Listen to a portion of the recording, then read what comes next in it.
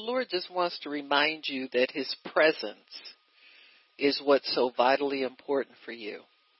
What was missing from the lives of humanity was companionship and the presence of God. He says, in my presence is the fullness of everything that you need. So remember me during this holiday season. Don't forget me. Remember me. Take my presence everywhere you go. Acknowledge my presence, because my presence is what will get you through all the good times, all the difficult times. It is my presence. And that presence is my present to you during the Christmas season, says the Lord, that I walk the earth looking for people who will invite me in, says the Lord. People who will invite me in. Even those who are blood-bought need to invite me in afresh, says the Spirit. So make time to meet with me. Make time to worship me. Make time to praise me and lift me up in all of your giving and all of your gathering, in all of your rejoicing with one another. Remember me, says the Lord. And I certainly will remember you, and I will bless you beyond measure, because my presence is what contains everything that you need and everything that will sustain you, everything that will strengthen you, everything that will heal you, everything that will restore you, says the Spirit of the living God. Thank you, Lord. Praise God. Praise God. Praise God. Praise God. Praise God. Praise God. Amen. Yeah. Amen. So just something to remind you. Amen. Something to remind you of what's important, and in all of your doing, always make sure the presence of the Lord goes with you. It's important. Amen. That's what he died to give us, was him. Amen. Amen. Praise God. Praise God. Amen. So we're going to continue with part 2 of part 1. Yeah, like, how do you plead? That's right. That's right. For those of us who are law-abiding, we may not even know may not be familiar with that question. Then there's some of us who are a little more familiar with it, so.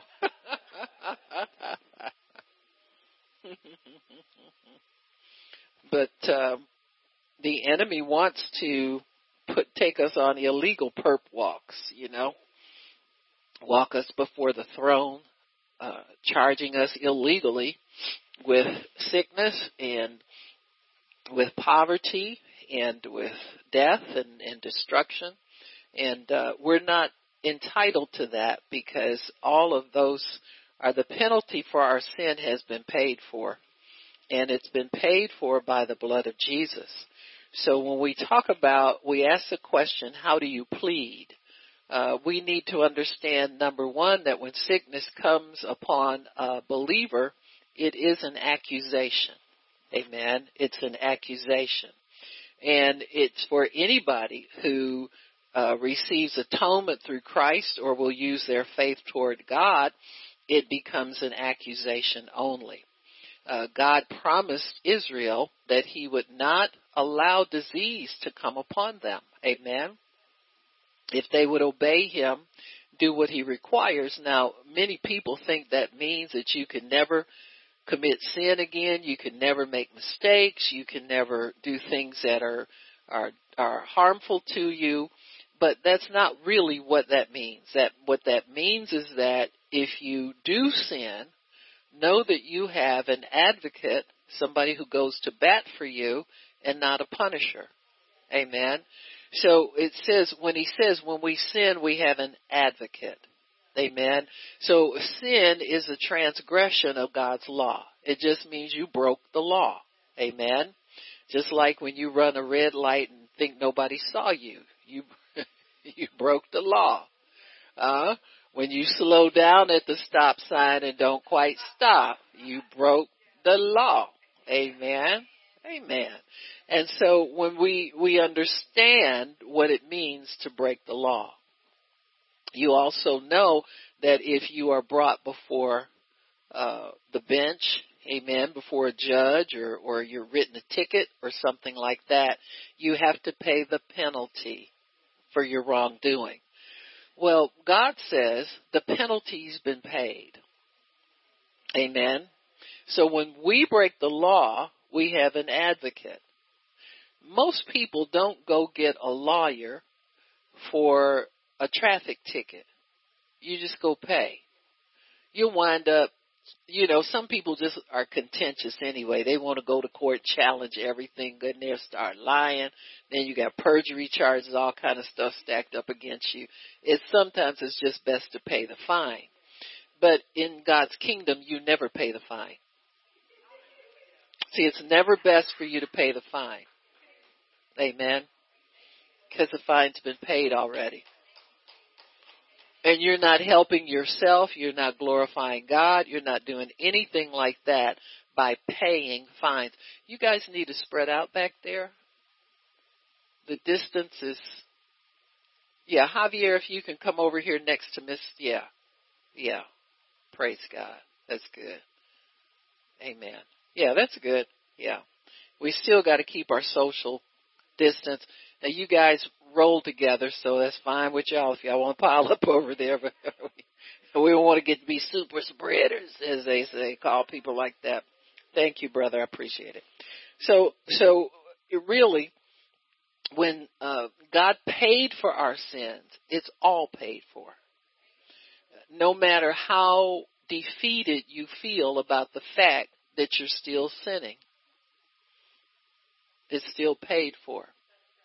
See, it's paid for regardless of how you feel about it.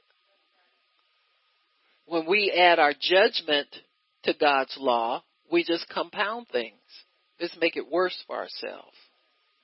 Because you start digging a pit for yourself that you can't get out of.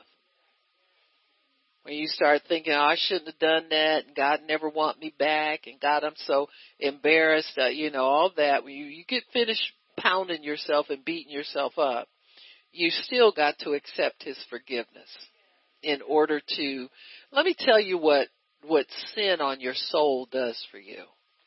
It begins to burden you so that you start carrying this dead body around with you everywhere you go. And imagine having extra weight. You know what I'm saying. I mean, some of us weigh less than others. Some of us are perfect for our height. You know what I'm saying. But sometimes people get to the point, now if you're used to being, like a normal size or regular size, and you start to put on weight, you start to notice, man, I'm a little short of breath here. I could use a little, you know what I'm saying. Well, imagine if you go through life with that on you every day. And see, that's why Jesus died, because our souls were not constructed to carry that extra burden. See, the human soul is not made to carry sin. It's made to live in harmony with God and to live carefree, to live in joy, to live in peace, to live in all of the things, all of the fruit of the Spirit is what we're called to live in, period. So that's why Jesus went to the cross to pay for that, so we could live the way God wants us to live. And you're not feeling like you deserve it is not going to change how God feels about that. See, you're not doing yourself or God any favors by walking around with guilt, walking around feeling you don't deserve something, walking around, now we think, in our little carnal minds, we think we're being like, sacrificing and humble and all this kind of stuff. But really what you're saying, you're exalting yourself above God. Because you're saying, I don't deserve this and I'm not going to receive it. Got me? Well, how did you receive salvation? That was your first taste of forgiveness. You humbled yourself and you received it. It's the same way after you're saved and you keep screwing up. You can confess, be forgiven, and walk free. And see, mark that how you felt bad about that, and let that be a sign to you not to go there anymore. See, that's what I tell people. If you really feel bad about that, let that help you remember to be careful in those areas of your life, and not be casual and not be, because see, pretty soon people get tired of confessing and they get tired of feeling guilty and they just fall back into, well, what difference does it make? Then you start finding those Christians that'll tell you it's okay, everybody does it. We fall down, but we get up.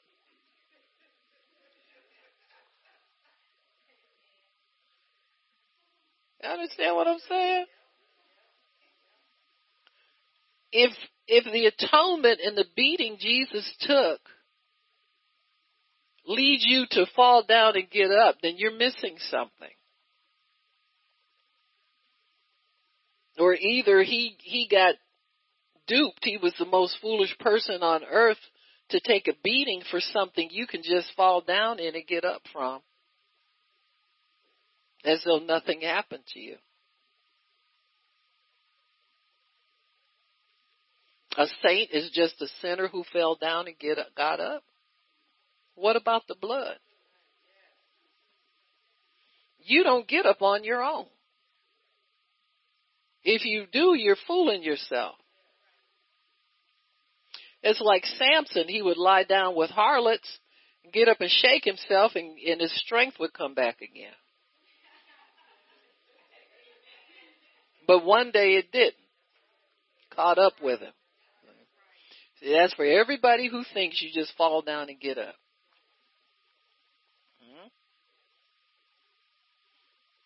No, a saint is somebody who's been blood bought, who's been washed clean in the blood of a sinless lamb, who qualified as the only one capable of paying for the sin of the world. He paid for you. So you don't do this on your own. Get real. I don't care how famous the people are that say this stuff. They crazy. They need to go read their Bible. If you think Jesus led a life at a lower level than he was entitled to for 33 years, sacrificed, taught humanity, was scorned, ridiculed, mocked, chased out of town, threatened to murder him, amen, and went through all that rejection and ridicule just so you can say you're just a sinner who fell down and got up?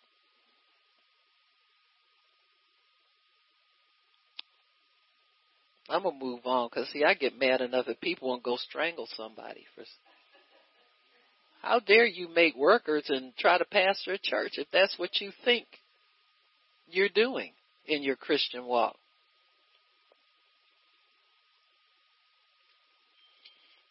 So it took the blood of a sinless man to pay for the sins of all mankind, once and for all and forever. Jesus had to pass the scrutiny of his Father as the one who inspected his life, inspected his obedience, inspected everything about him.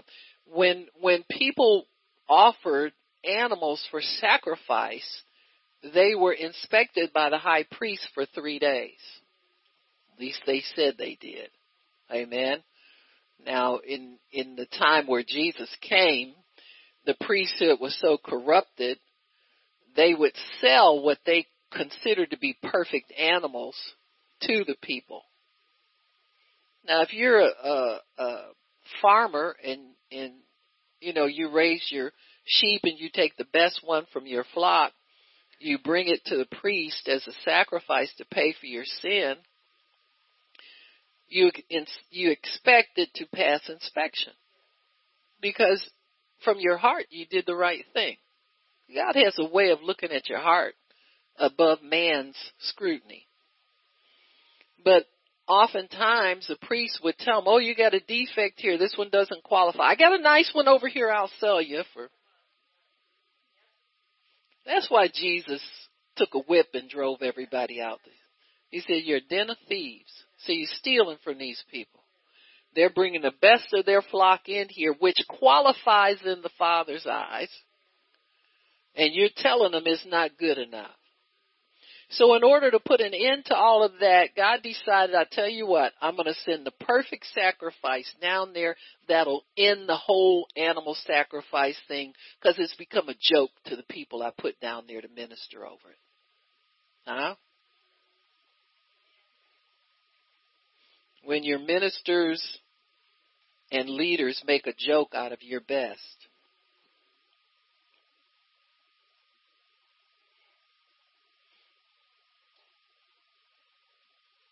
well, God will do something, folks. Because ministers are answerable to Him. Huh? That's why we don't make fun of people that don't tithe. That's between you and God. That's your business. You understand what I'm saying? We don't set the amounts anyway. The Bible does. Who am I to step in there and tell you something's not adequate? When He says, my grace is sufficient for you. Whatever you have the grace to do, that's sufficient as far as God's concerned. You understand what I'm saying? He's not going to send you to the poorhouse because you didn't make a tenth.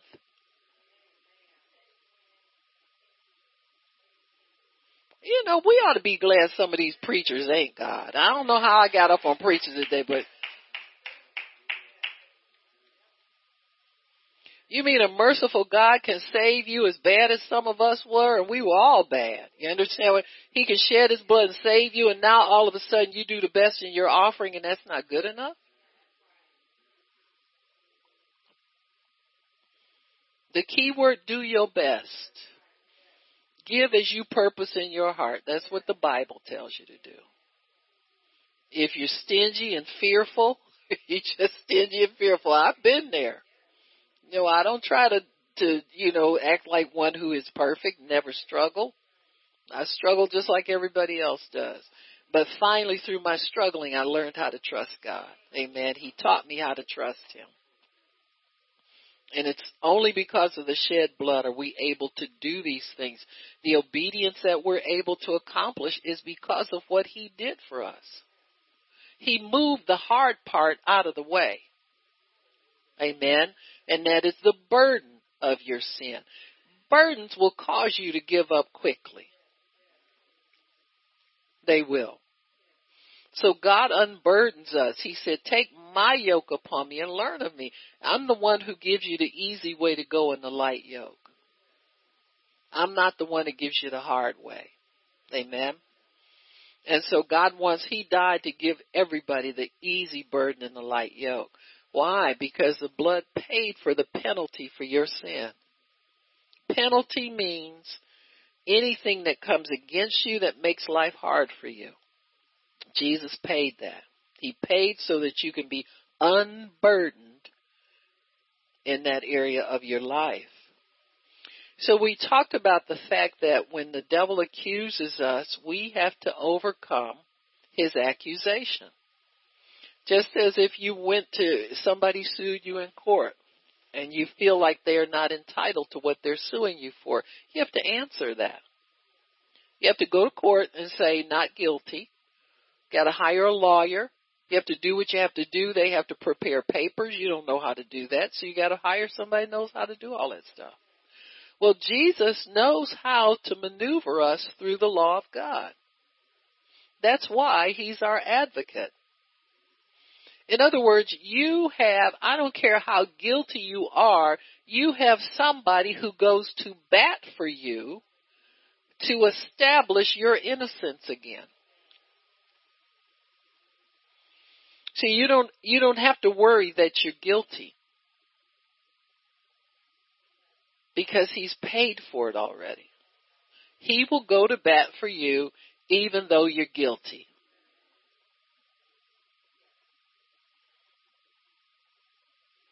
Now, do we take advantage of that? Absolutely not. If God's smart enough to devise a plan to pull you out of the devil's hands when the devil thought he had you, then He's smart enough to not let you take advantage. Amen. You know, many times people will they're doing wrong and then get comfortable in it. And just as sure as they get comfortable, the rug falls out from under them. They realize that as you sow, God is not mocked. As you sow, you reap. You can't make fun of his law. You can't say, look at what I'm getting away with. Huh?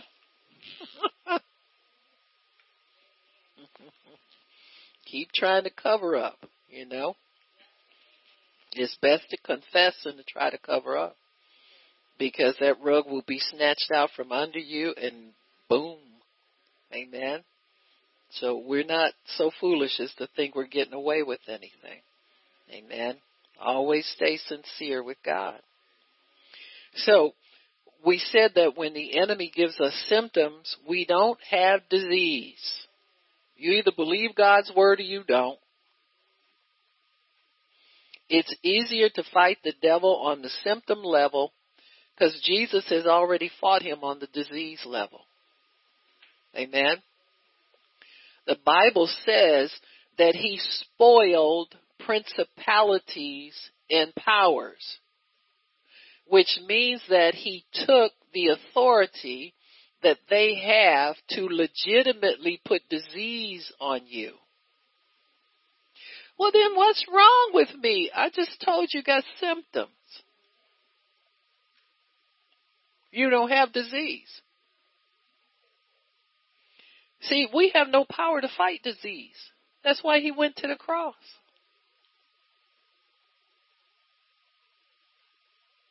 I'm going to say it again. You have no power to fight disease. People say, so-and-so beat cancer. Then it comes back again 5 years later. Because you keep watching. You do. Keep going back, taking tests, all that stuff. So you don't beat nothing. You got nothing to beat cancer with. But Jesus does. See, he beat disease for us because he spoiled, which means he stripped everything away from the devil, principalities and powers and names. He took everything away from the devil. So when you get the symptoms, that's all you have. You do not have disease.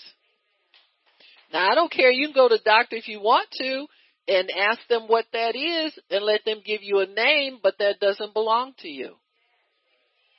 And you're going to have to come out from under it in order to get rid of it.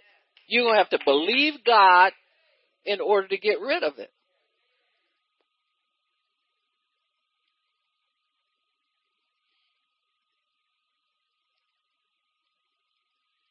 God does not give the devil permission to put disease on his children. And that's the only way you can have disease is God give the devil permission to put it back on you once he's taken it off of you.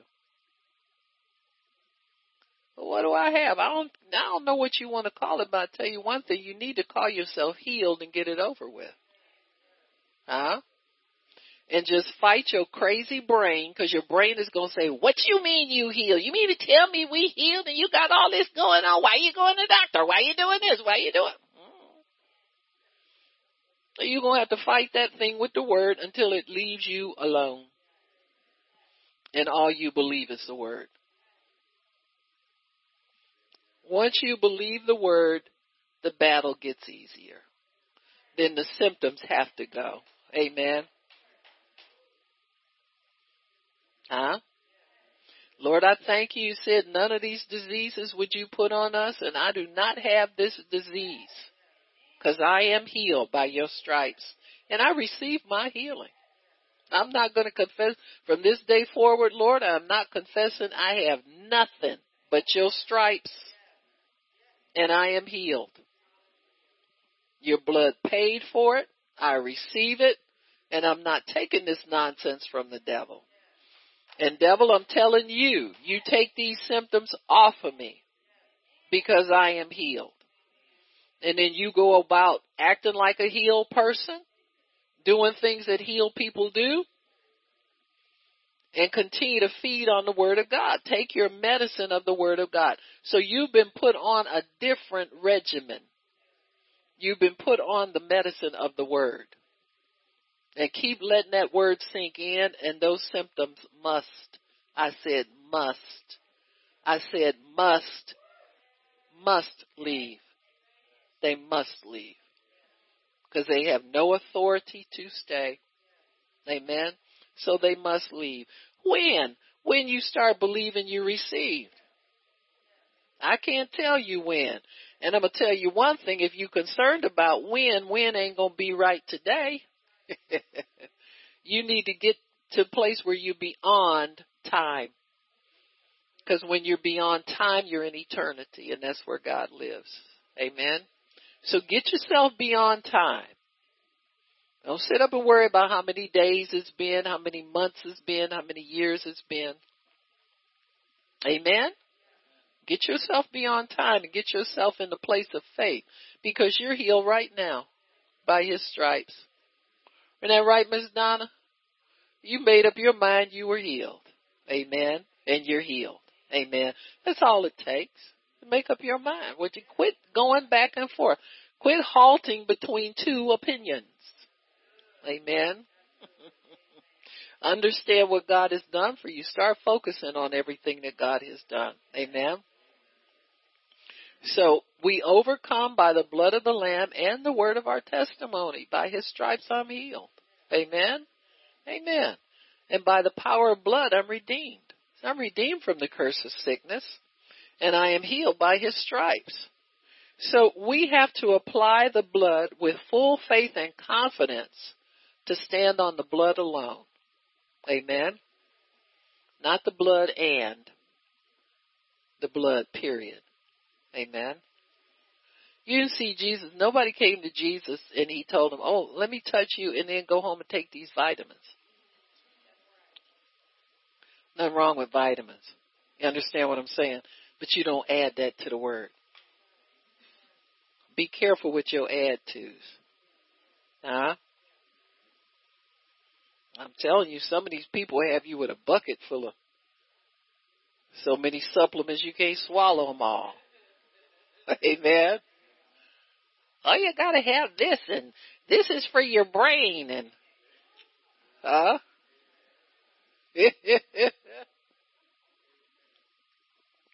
We got one pill we take, and that's the Word of God. Amen. That takes care of everything. So in order for our healing to be valid, Jesus had to die and shed His blood and then spread His blood, apply His blood to the mercy seat in heaven and secure eternal redemption for us. Eternal. That means it never stops. God never stops healing us. Amen. You're healed every time you receive the word. Every time you hear the word, every time you say yes and amen to the word, you're receiving healing. You're receiving healing you don't know you need. Amen. Because this word continually heals us. You know, you work around worldly people. You work around people that don't believe. You work around people that cuss and sinners and all that kind of stuff. You don't think that damages your soul? You know, if you have to focus on it any length of time, it disturbs you. Well, you need to be healed from that dis-ease. Amen? They put you in a sense of lack of ease. So you go home and you say, God, I'm going to forgive them people. I said, them some rough people, but I forgive them, Lord. I don't hold nothing against them. And I was rough like that myself one time. And I thank you, Lord, for saving me, cleaning up my life, cleaning up my mouth, cleaning up everything. Amen. Amen. But receive your healing. Allow the word to come in and start to reconvert your soul from the damage you got through all of that warfare, mental warfare you go through just to make a living every day. And so we have to understand that when we meditate on the word, we receive the word by hearing, we hold on to it through meditation. Meditation cleanses our souls, restores our souls. Restores to what? Like new, before you even sinned. What were you like before sin met you? You were in the garden with God. So he restores your soul whole, like it was when he walked with Adam every day. Amen. And so we want to stay in that restored place. And so that's why we adopt the word as our medicine. Amen. And our health. The Bible says the word is medicine and health to all of our flesh.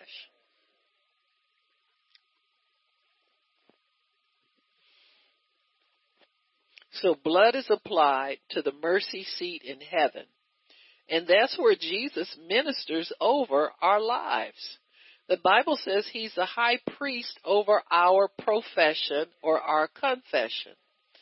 So nothing happens in your life that doesn't pass through the throne, that doesn't pass through the scrutiny of Jesus.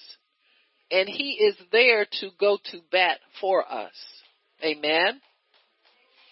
So mercy is applied to the law of God. The Bible says his mercy endures forever. You know, you ever done something you know was 100% wrong while you were doing it, and you did it anyway, and then you got in trouble and God reversed it almost immediately for you? See, that's extreme mercy, folks. And you think to yourself, there's no way in the world this should have happened to me and turned out this way, except God is merciful. Amen? He's merciful. I think sometimes those things reverse like that. You know, when something reverses and you was looking for something bad and it turned out excellent, it puts such a shock in you. I think that leaves an imprint on your soul, and you say to yourself, you know what, I don't never want to go back like that again. See, that becomes a marker for you to let you know that that place you visited was 100% off limits, and you don't fool around and play around with it anymore. See, that's when wisdom starts to take over. See, the unwise person will start to snicker and joke like he got away with something. And there are Christians like that. They get caught all the time, though. Those are the ones that get caught with a live man in the bed with them. They say, politicians say it's two things you don't want to be caught with. There's a dead woman and a live man in the bed with you.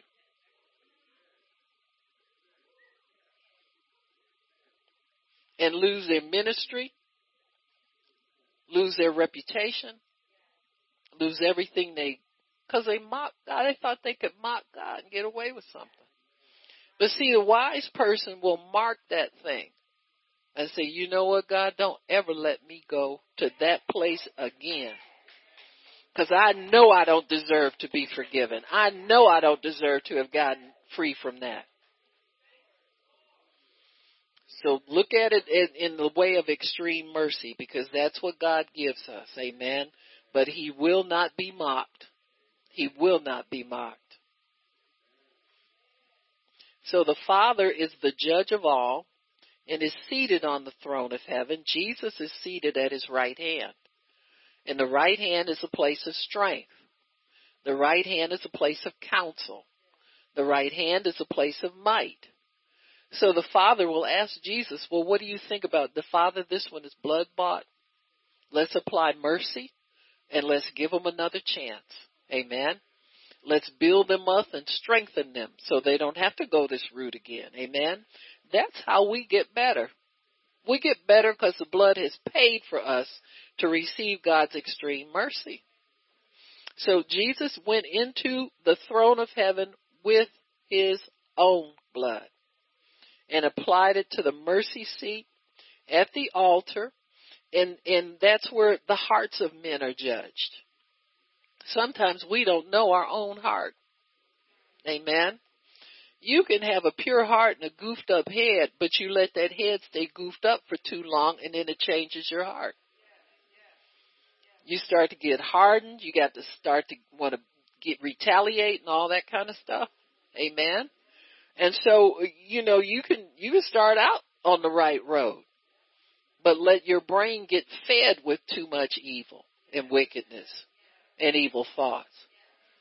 Well, they look at what they doing to me, and I ain't getting away with this. I'm not no doormat. Now, see, when you start thinking and talking like that, you're on the wrong road already. Amen. You need to repent. Say, God, please help me. If this ain't right, I don't even feel right thinking like this. Amen. You want to live in harmony with God. It's worth it. So the accuser of the brethren wants to make us feel responsible to pay the penalty for our sins. Amen. He wants us to feel responsible to pay the penalty. And we said that comes in many forms. Sometimes it will come in, or just sometimes the enemy will remind you that if you did drugs before you got saved, he'll remind you, the reason you can't do this now, you got this disease, all them drugs you took. Them drugs don't exist anymore in the court of heaven. It's been atoned for. It's been paid for. You don't pay for any. I don't care what you did. I said, I don't care what you did. You don't pay for that. Now, your mind may think you should, and the devil definitely wants you to think you should. But until you agree with that, the penalty belongs to you. It's been paid for. Now, you can get crazy and sit up and listen to that and feel sorry for yourself. I don't know what I'm going to do. I did so much wrong in my life. You need to get in your Bible. Find out what really belongs to you.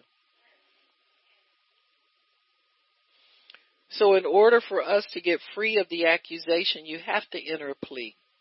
You can't let thoughts of punishment hang around your brain and think it's not going to affect you. Know how you psych yourself out? Like you really healed and you just ignore it? Or you say, that don't belong to me. No, you got to go by way of the blood. Amen? You got to enter a plea of the blood, which means that you go to the throne of God and you tell God, I'm sorry. I know I keep repeating this. I'm sorry because I did all this wrong in my life, but here I am again reminding you that I confessed that I don't want it on my soul anymore, and I'm thanking you for paying that for me. Thank him for the blood. Confess your sins. Thank him for the blood that pays for it. And little by little, your conscience comes to a place where you don't think that anymore, where it doesn't bother you as much. The blood eraser gets applied, and little by little, your soul gets lifted. It's not burdened anymore. God wants you to be able to work for him and do the work without feeling like, a hockey puck. Seriously. Going around feeling, and see what happens to people, you keep feeling bad about your past wrongs, instead of getting them out of the way. If you don't feel that you're forgiven, if you don't know that you are cleansed, which means that it's not on you anymore, but sometimes people cling to that old guilt, for some reason we feel better if we don't feel good when we've done wrong. Which is real twisted, but that's about everybody that I've ever known. You understand what I'm saying? You feel like a thief when you can go scot-free when you've done wrong. So you have to get you have to get sober. You got to allow God a time to sober you up and get you to think the right way about these things. And the way you can feel good about that is to stay in a mentality of being thankful to God. Just be thankful, not for something, but thankful, period. A blanket Thanksgiving. Keep Thanksgiving in your heart and on your lips. And that keeps evil away from you. It keeps the recollection of evil at a minimum. It keeps you feeling cleansed. It keeps you unburdened from sin. Whether you did it, somebody else did it. And oh boy, the victims. I don't want to go there today, okay? But we got so many victims out here. Oh, they did that to me. Well, that's still on your soul. You keep thinking about it. Now, if you feel better thinking about all the wrong that was done to you all your life, I'll pray for you after this service is over so we can get that spirit off of you. Because that's a wicked and a perverse spirit. It's a spirit of martyrdom. That you don't get martyred because people do you wrong. That's not a badge of accomplishment. It's a perverse spirit that's twisting the meaning of certain things in your life. And God's been trying to get you to confess it, get it out of your head so that you can live a carefree life, but you keep grabbing it and holding on to it. And that thing needs to be banished from your life. Cupcake? They don't do me right. Huh? Seriously now, come on, y'all. This stuff needs to go so you can live the life God wants you to live. Because it becomes a weight and a burden that will get in your way every time you want to walk in the Spirit and do great things for God. There'll be something there to trip you up every single time. You want to do good things for people, and that thing will say, well, you better not do too much. They'll walk all over you. People, they'll think that kindness is weakness. That's a church slogan, folks. That don't come from the world. Don't mistake my meekness for weakness. Number one, somebody say something crazy like that ain't meek. Huh? Crazy. Not as meek as you need to be. So when the enemy accuses us, you have to enter a plea. You can't just ignore symptoms. You can't ignore things that go wrong in your life. You have to address them. We talked yesterday about the children of Israel. They began to murmur and complain against Moses. What's new? Amen. So they murmured and complained, and they started, their confession began to draw the enemy's environment to them. Do you hear what I said?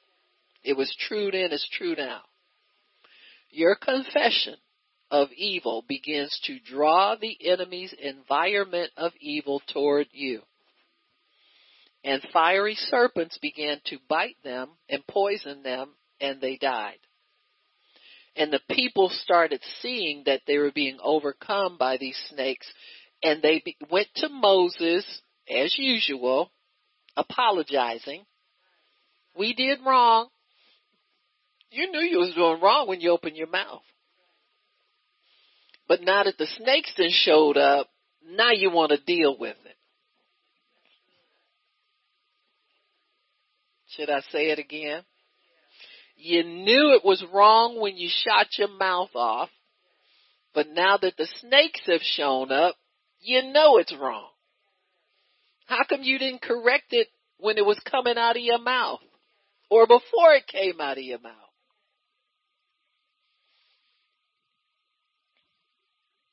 But, people live like this,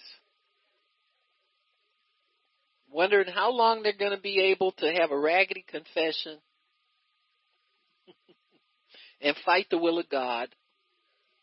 Amen. The will of God is for your health. His will is for you to speak health and speak His word and speak things over your life you want to see come to pass. And not to wait until something negative happens before you realize you need to correct something. Because you got the Holy Ghost living in you. He's been telling you all along. Watch your words. Cut it out. Speak the word. If you want the word, speak the word. Amen. So when the fiery serpents came, What did God tell Moses to do? He said, make a serpent out of brass, hold it up, and command the people to look at it. All the ones that are being bitten, make them look at it. Amen. Now, why was that? What's with looking at it?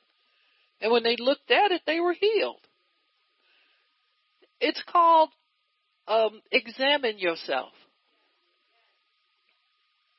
That's what God tells us to do all the time. Examine yourself and judge yourself. If things are happening in your life that don't line up with the Word of God, examine yourself. And they would look up and say, oh yeah, I shouldn't have said that. I've been murmuring against God and against Moses. Lord, I'm sorry. And when they looked at their sin held up high like that, they were healed. It works now. We have a better covenant. It definitely works now. You got sickness that lingers? Examine yourself. Now, most people aren't in that basket of continual, but sometimes we revisit these areas. You do good for a while, not saying anything that you don't want to see happen, or blessing people, or not whatever, And then sometimes it catches up with you. You realize, God, I haven't really come to you in humility and forgiveness in a long time. I need to do that. You need to stay close to God to stay healed. He wanted them to walk with Him so that He can continually heal and bless them. Amen? And so when we examine ourselves, that's a place of pleading the blood. You got me?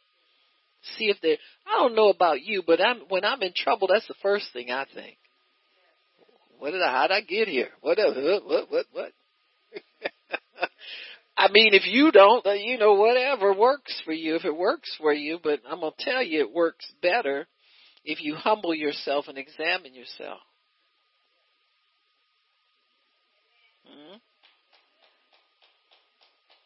Sometimes, for saints, sometimes our biggest sin is unbelief.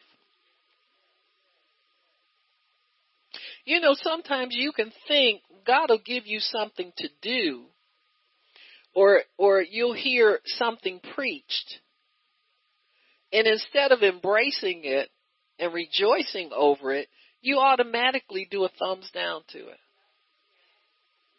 I don't want that. No, that ain't what I want. Now you replace God. Why you think God has preachers? You're assigned to come to this church on a regular basis, and what we preach is for you every time we sit here. You got me? It's all for everybody. It's for the preacher too. Amen? But you can't take a thumbs down to stuff just because I don't know if I want all of that. First thing, you know what? Number one, in order to receive it, you'd have to humble yourself and be willing to change.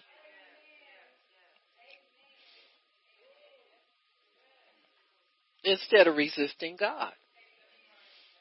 You don't know what God has planned for your life. You don't know where you'll be. James said a year from now. He said, don't sit up and plan and say, this 5 years from now, next year. That's what he said. You don't know what God is going to require of you in a year.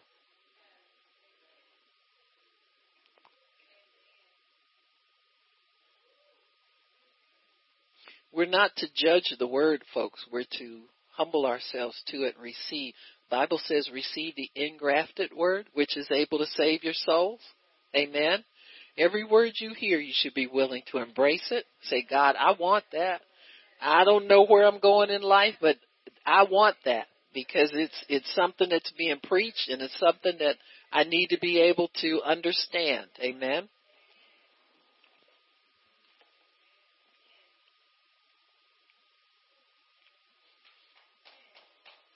When you plead the blood, you receive God's remedy for your situation.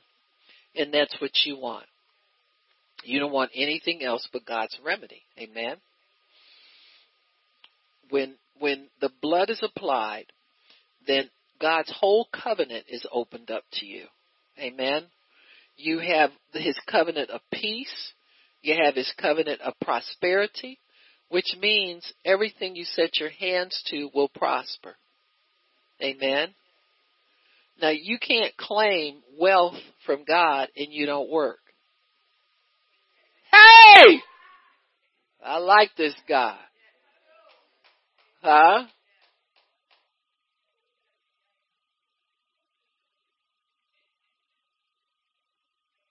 And let me say this while I'm at it. You don't receive a word from a prophet that don't work.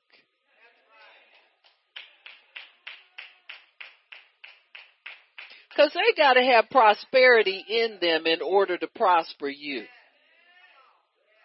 Am I right, Poppy? Now, I'm not condemning ministers who are in full-time ministry. That's not what I'm talking about, unless it applies. Huh?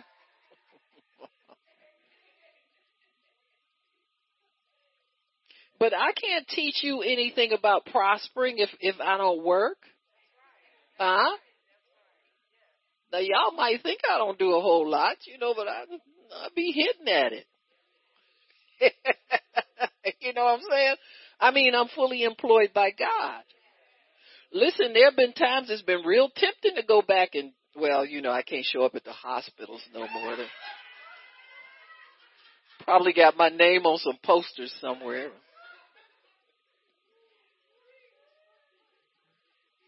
You know what I'm talking about. But it might get a little tempting. You get a little shot sometimes. You think, oh, well, but those thoughts left me many years ago. You know what I'm saying? Because I have to be available, you know what I'm saying, to God for whatever he requires. You don't have the luxury of filling up all your hours with stuff you want to do.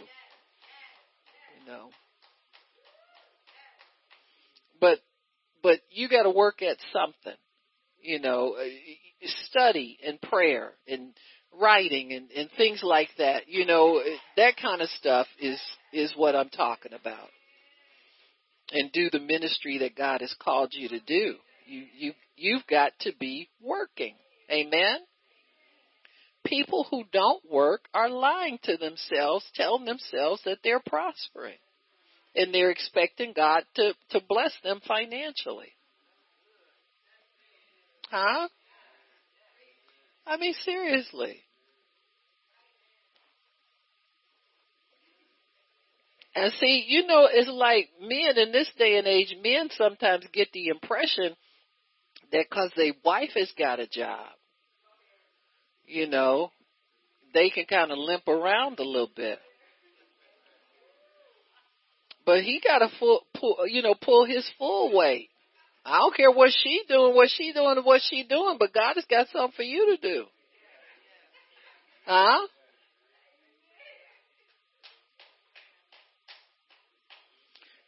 Some of them think you ain't paying attention. Now let me just park here for a minute and talk to some of these brothers out there. Don't halfway work and float a cash app on there.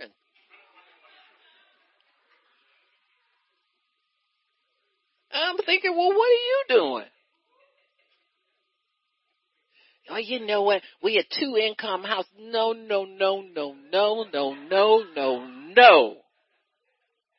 Give me that 2-income household.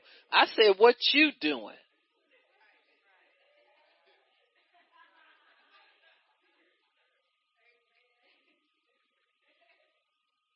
The first thing God gave Adam was a job. He wasn't just in the garden. I mean, everything that he wanted was on the tree, and he didn't have to plant it. It was there already, but he had to work to get it off of there. And told him to take care of that garden. Next thing you know, his wife then got snake bit. I won't go there. Poppy, don't let me go there, okay? Just get the whip in the chair. I'll say, back, girl, back. Because I will go. Nah, your brother try to slide in there and you be hitting it, 5 days a week, 8 hours, and he's still sitting up there. Don't do that. Don't do that. He moved the muscle. Talking about he taking care of the kids. No, we get a babysitter. You get a job. Get a job, we can buy a babysitter. My goodness. Run that weak stuff over. 2-income household. Because everybody else got the wife and the husband working. He slide under there. He ain't got nowhere. And we a 2-income household. But you ain't gone nowhere. Talking about you blessed. Thief. I'm sorry, y'all. Just bless me, Lord. Bless me, Lord. Okay. But your words are a reflection of what's in your heart. See, when Israel began to murmur and complain against God and against Moses, God brought me here to let me die. Huh? Anybody ever thought since they've been a Christian it's been too hard for them? Huh? Go back in the world and see how hard it is. Huh? Right.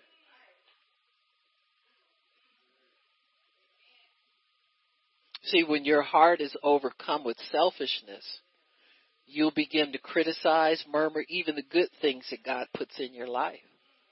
Sometimes that's why he commands us to hold on to our faith for a prolonged period of time, just to get all the criticism out of us, all the negative stuff, and let faith totally take over, so you won't curse what he blesses you with.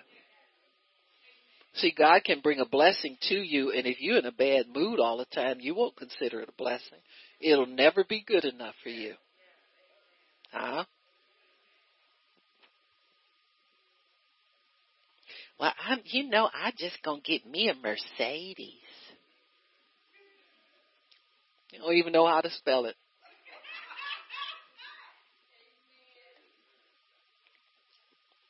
Huh?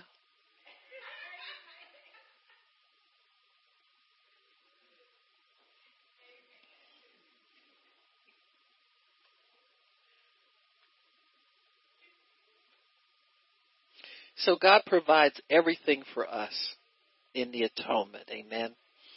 The murmuring, complaining will have to cease if you're going to walk in harmony with God. You're going to have to renew your mind. Because what's in your mind is really what winds up in your heart and comes out of your mouth. Amen. So you're going to have to spend some time in your Bible correcting yourself. Huh? Oh, I can't say this no more. Oh, wow, I didn't. I'm going to quit that. You understand? Correcting yourself. Understanding that word is there to teach you how to live. When you learn the right way, then life will start to be drawn to you. Everything that pertains to life will come your way. Amen? Your words are a reflection of your heart. The fiery serpents that he sent to Israel were the fruit of their words. Amen. And so they were able to confront the fruit of their words so that they could be healed. And we can do the same thing. Amen. We confront sickness. We confront symptoms. We confront everything that's evil with the word of God, and we receive the benefit of God's word. Amen. We receive physical strength and power to confront the enemy. It's provided in the atonement. So everything that you need is provided already in God's word. Amen. Let me see, where do I want to turn here? I think let me think if it's in Mark. Mark chapter 5. We'll go there. We'll talk about the woman with the issue of blood. Mark chapter 5.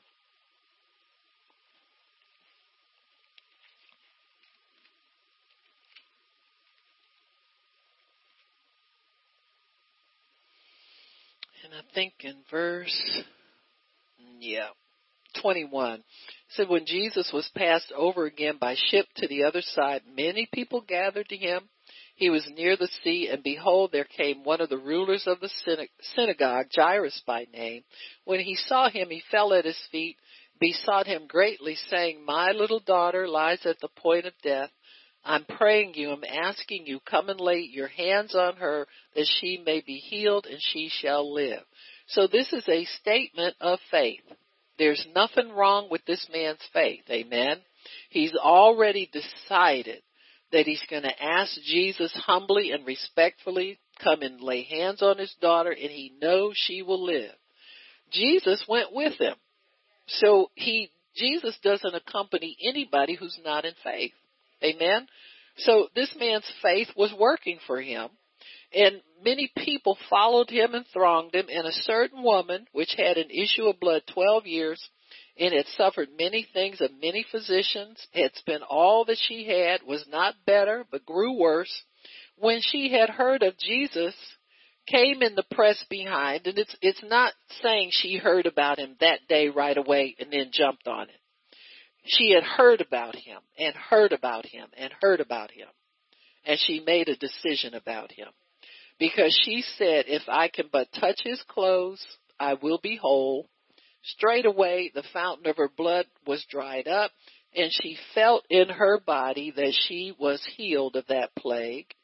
And Jesus, immediately knowing in himself that virtue had gone out of him, turned around in the press and said, who touched my clothes? And the disciples said to him, you see the people pushing you, and everybody's touching you, and you're asking who touched you? And he looked around and saw her that had done this thing, but the woman, fearing and trembling, knowing what was done in her, came and fell down before him and told him all the truth. And he said to her, daughter, your faith has made you whole. Go in peace and be whole of your plague. Now, this woman pled her case before doctors for over 18 years. And never got better, she just got worse. So pleading your case to man is not your answer. Amen. She didn't get better, and she all the time had a covenant of health with God. It would have been something different if she were a sinner or a Gentile and didn't know the Lord, but she's got a covenant that covers her health. It's like having a good health insurance policy if that's the route you got to go. And you keep trying to go to the free clinic or something crazy. You understand what I'm saying?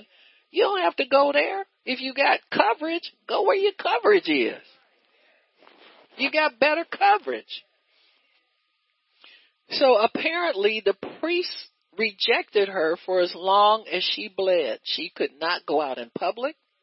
She was considered to be ceremonially unclean. She could not go to the temple. She could not go anywhere. But she heard about a new lawyer in town, amen, who was merciful and powerful. He was loving and kind. He was approachable. So she put her faith in him, and she entered a new plea, amen. Instead of pleading her case before man again, she began to plead her case before the throne of heaven. And one day the Holy Spirit told her, go and touch his hem and you will be whole. And she held on to that until she got to the place where Jesus was. She said within herself, if I can just touch him, I will be whole. We need to make up our minds of what we can do or how we can touch the power of God so that we can be made whole. When you get prayer, you need to believe God that's the end of the sickness, period. Not that you're going to feel better only, but you're going to get rid of the stupid thing. Amen? Because it doesn't belong to you. It's up to us what we say inside ourselves is what we're going to get. Amen? Never come to the altar of God with no plan in your head. When you come up to get rid of the thing. Amen? Amen. And God will accommodate you. You need to know that the shawl on the fringes of his garment symbolized the word of God that covered them in covenant. So the high priest wore tassels on the ends of his shawl that represented the word of God and represented the covenant of God. And so she felt that if she could touch God in covenant, she would be made whole. And she couldn't do it through the priesthood because the priest would have rejected her. But faith told her this man had a different kind of way of ministry. He was one who would accommodate everybody. She saw sinners get healed. She saw saints get healed. She saw everybody who came to him got healed.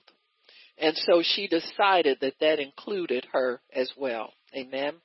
So this was given freely to all. The shawl of the priest always represents authority in God's kingdom. Amen. The mantle or cloak is the symbol of authority in the prophet's office. So she decided that she had permission to touch because of grace, which came through faith. So inside of her, she got like the green light that you could do this. Where for 18 years, 12 or 18 years, she'd gone to doctors because she never got the green light from God. But here Jesus appears, and all of a sudden, this whole new possibility opens up to her. And she decides she's going to go for it. If I don't get there, I don't get there, but I won't know if I don't try. Amen. And she decides. Why? Because the blood begins to speak to her that this belongs to her. See, the blood speaks better things. The blood doesn't talk about your sin. The blood doesn't talk about your shortcomings. It didn't talk about the fact that you did this wrong or you did that wrong.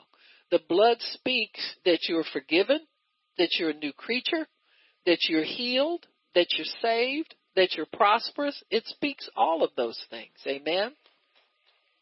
When Israel received the blood of the Passover in Exodus 12, why don't you turn there? I don't know if I did this yesterday or not. It's one of the difficulties of part 2. Amen.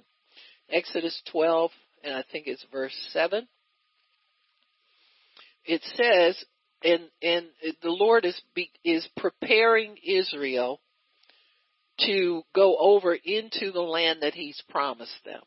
This is our salvation. Picture of crossing the Red Sea is a picture of us coming from sin to righteousness. Amen. And he says here, he's preparing them for this. And verse 3, speak you unto the congregation of Israel, saying, in the 10th day of the month they shall take to them every man a lamb, according to the house of their fathers, a lamb for a house. If the household is too little for the lamb, let him and his neighbor next door to his house take it according to the number of souls. Every man according to his eating shall make your count for the lamb. Your lamb shall be without blemish, a male of the first year, shall take it from the sheep or from the goats. Keep it up until the 14th day of the same month. Set it apart from the flock. Anything you set apart is holy and consecrated to the Lord. Following instructions is very important to God. So he has them consecrate that lamb and examine it for 14 days. And the whole assembly of the congregation of Israel shall kill it in the evening. They shall take of the blood and strike it on the 2 side posts and on the upper door post of the houses wherein they eat it. So you go inside the house, you lock yourself in there, and you eat this Passover meal. They shall eat the flesh in the night, roast with fire, unleavened bread with bitter herbs. Don't eat it raw. In other words, don't cook it the way you like it. Cook it the way it's instructed to be cooked. Let nothing of it remain until morning. In other words, consume that whole lamb and don't save anything for yourself. He says, for I will pass through the land of Egypt this night, and I will kill the firstborn of everyone in the land of Egypt. But when I see the blood, I will pass over your house. In other words, if you're obedient to me and you do what I tell you to do, I see the blood and I pass over you with illness. I pass over you with death. I pass over you with poverty. I pass over with any kind of punishment for your sin when I see that. I must see that blood. Amen. And so Israel did as the Lord instructed. Then they took of the blood and poured it out, and they ate of the lamb. So remember when Jesus preached, he said, if you don't eat my flesh and drink my blood, you have nothing to do with me. And the Bible says many people left him when he preached that. He was alluding to this. He was trying to get them to remember, I'm the same lamb that I've been having you kill every year. You've got to partake of me in order to receive eternal life. And you see, they say a lot of people left because they didn't understand. A lot of people followed Jesus, had no idea why they follow him. They're just going along with the crowd. They heard he could do this and heard he could do that and they were thinking about what he could do for them in the natural and not relating it to anything that they needed spiritually for themselves. It's the same now. We got a lot of people, they want to go to the newest church in town, the church that's on television. You know, if you look at some of them camera shots, you look at some of them people, at some of them, like Joyce Meyer people. You say, wait a minute, that lady been coming there for at least 20 years. She ought to be preaching herself by now. You understand what I'm saying? Same people coming over and over and over again. They don't grow. They don't get up and do much for God. They don't mature. Amen. They're just in the crowd. You don't want to be just in the crowd. You want to know when you partake of his body and partake of his blood, you have his life in you now. Amen. And so he was alluding for the Jews to understand, hey, wait a minute. Now, wait a minute. We do that every year. Don't tell me this man is the Messiah. In the next minute, they're saying, crucify him. You got me? See, we can put to death a lot of things that are good for us because we don't think it's what we want. But God knows our need. He's given you what you need, not what you want. Amen? The fact that God had unleavened bread and bitter herbs with that meal meant it wasn't McDonald's. Amen? This was a sanctified and a holy meal. Ain't no happy meal. Amen. You ain't going to get happy off. Okay, I got you. Hey, you ain't going to get happy off this because ain't no fries in it. And you don't get no shake with it. Ain't no coupon for you to come back again. It's just straight up what God says you need. Amen. And so everything God prescribes is for a reason. Amen. Ezekiel 35:6 shows where the blood pursues us if it's shed illegally. The shedding of innocent blood caused the blood of the innocent person to speak vengeance, and that blood pursues. You ever have people finally show up and confess to a murder because they couldn't stand the guilt anymore? The blood has been talking to them. The blood of that murdered person has spoken to them. Whoever sheds blood, by his own hand shall blood be shed. Amen. So his blood shall be shed. God considers murdering a human being as an attempt on his life. He said, because man is made in my image, I consider it you trying to kill me when you kill man. See what I'm saying? It's very powerful as far as God is concerned. It's very serious for him. Moses sprinkled blood on the people and they saw God. Anytime you plead the blood and appropriate the blood over your sin and over your mind and over your body, you begin to see God more clearly. Amen. The blood is your friend. That's why a lot of times you see people when they're trying to move away from God, quit singing songs about the blood. The mainline denominations used to have some of those older songs where they appreciate the blood of Jesus and sang to remind themselves of it. They started removing them from the hymnals. They said it disturbed people. You think that disturbs you. You try living without the power of the blood in your life. You're going to really be disturbed. Amen. Jesus, by his own blood, entered the holy place. Holiness follows the application of the blood of Jesus. Amen. The blood settles all differences. That's why when somebody offends you, God tells you, forgive them. In other words, apply the blood. Pretty soon you forget about it, where you used to stew about it forever. Couldn't wait till you see them so you can tell them off. Amen. Now all of a sudden you have peace. Why? His blood did that. You couldn't do that on you. Didn't just work to, that ain't you, honey. You is the one that want to go cuss somebody out because they made you mad. Amen. Your conscience becomes purged so that it doesn't trouble you about any kind of your sin, anybody else's sin. Amen. So his blood leaves no business unfinished. It takes care of everything. If we'll let that work for us, we'll be the most complete, happy people. No disagreements, no disturbances, no enemies, no revenge thoughts, no self-pity, no victimhood, none of that stuff. The blood paid for all of that. Amen? Paid for all of that. It doesn't matter what was done to you. You need to let it go. So you're a new creature.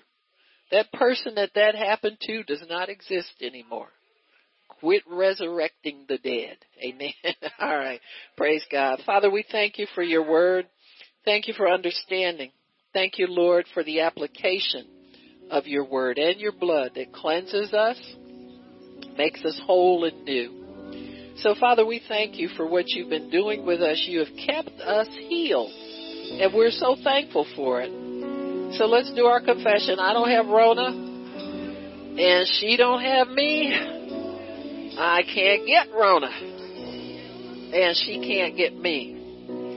And I thank you, Father, that by the stripes of your Son, Jesus, we are healed. All right. Amen, amen, and amen. It's so decreed. Amen. Praise God. Praise God.